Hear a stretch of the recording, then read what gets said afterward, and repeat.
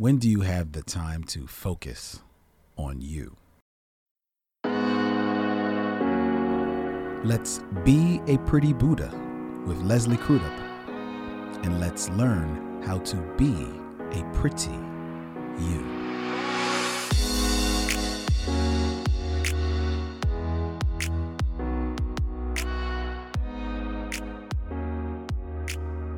Buddha says, all that we are is a result of what we have thought. I think about that particularly now. It is summer, and I am watching the children happily run out of the door because it is the last day of school, and now they have a few months of what they call quote unquote freedom, and they're so excited about the summer and the activities that are going to be coming forth. I watch as a boy in particular is just graduating from elementary school, and he is about to enter into high school. And whether he shows it or not, he's very nervous about all that is in front of him because it is a new world. But he too is very excited about the summer. I watched him as he stood on the corner step of a corner store, engaged with all of his friends getting out of school. And they were all talking about what things they were going to do and not going to do in the summer. I can imagine that this is what he'll probably be doing for a duration of the summer because, unfortunately for him, there is little activity with regards to going away to camp or summer school or summer camp or things to that nature because of lack of resources. So the step that he's standing on at the corner store is going to be something that he's going to visit quite often. What I imagine, though, is after standing so long, his mind will start to wonder about what are the next steps that are in front of him. What is he going to do with the rest of his life? And I can see, because of limited access to resources, there lies limited access to all that is possible. And his ambition diminishes. His lack of finding an opportunity, unfortunately, sends him down to the path of the inevitable, engaging in activity that's unproductive and it's not at all self-serving. And this activity could be just to pass the time or maybe out of frustration for finding anything else to do. But either way, it has very little to do with where he needs to be for navigating for a more positive future. When I think about that quote from Buddha about our thoughts, it reminds me of him, this boy, and what happens to him and what can happen to him from the course of unfortunate events. And unfortunately, living in an urban city, this is more often the case. In Buddhism, we talk about the importance of wisdom over want. A boy standing on a corner wants for so much. And I talked about desire before and how desire will continually drive us, and it becomes a vicious cycle to which there really is no end. But a boy standing on the corner, oftentimes, particularly in a city where there is so little for him to have without generally reaching out, the only thing that he seems to subscribe to is wanting. And in Buddhism, however, when we understand what true wisdom is, we understand what it really means to want. It's funny because in Buddhism, wisdom is actually realizing or perceiving the true nature of reality. It actually means seeing things the way that they really, truly are, not as how they appear. I was reading recently about wisdom and what it means in Buddhism and what want means in Buddhism. Want, we know, means desire. I can't help but thinking that, if I could get hold of this wisdom concept, so much so to have this conversation with this young boy about what it really means to be wise, if that would navigate his wants to bringing him about a future that holds something so promising for him. And what is want and what drives it? In Buddhism, desire and ignorance lie in the root of suffering, I've read.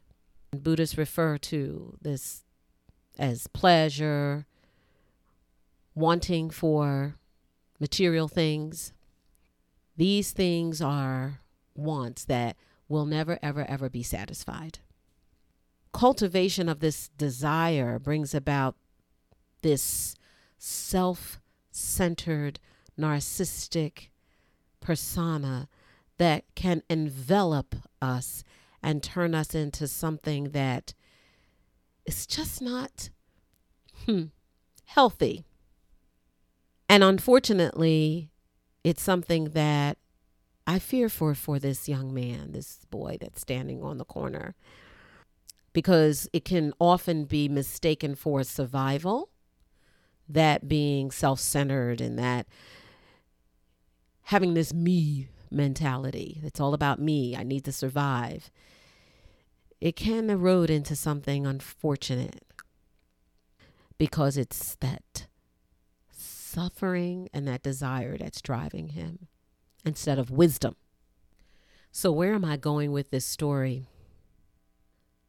I suppose the driving factor that I think I talk about it in just about every podcast or every opportunity that I have for conversation is the importance of recognizing wisdom over want. If we were truly wise, truly wise, and knew exactly what it is that we are here for, it would eliminate the need for desire. It would eliminate the need to be something of and to and for someone else. That is my fear for this young boy standing on the corner, particularly if he doesn't have the resources in front of him to help him navigate his young mind to understanding the true importance of what his purpose is.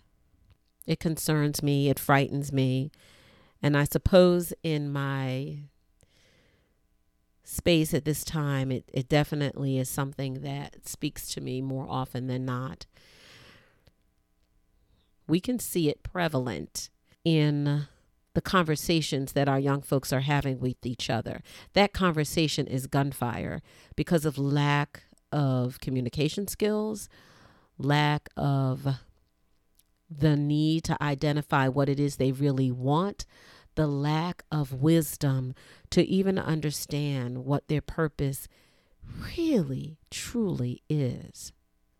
I just truly believe that each and every individual is here for enlightenment and to be a star, a beacon of the most positive energy possible.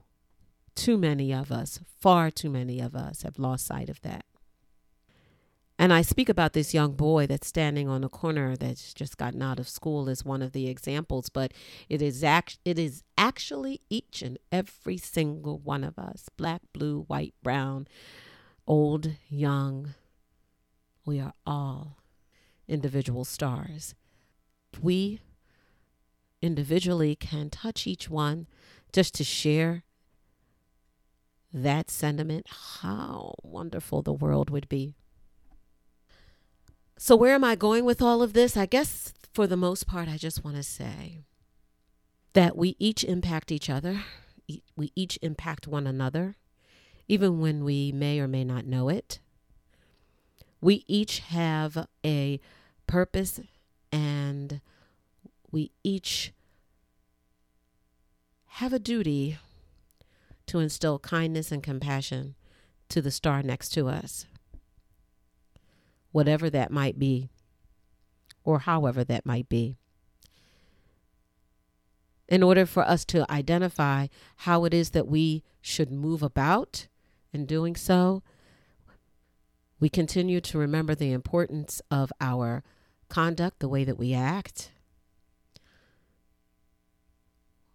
We meditate, or in meditation it's called samadhi, to focus on our mind and our body for where it is and where it feels, and to continue to nourish it. And we continue to seek not just enlightenment, but truth, or prana, wisdom. If we could all just remember, each one can teach one. Each one can be there for one. Remember that boy on the corner. What can you do?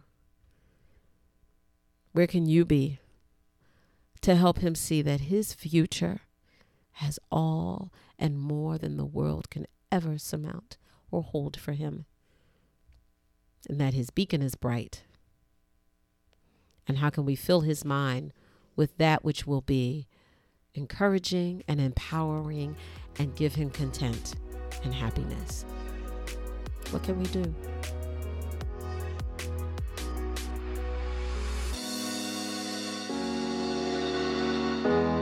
To learn more about Leslie and support this podcast, in particular the artists that provide our music, please visit us at beaprettybuddha.com. You may now return to your life already in progress.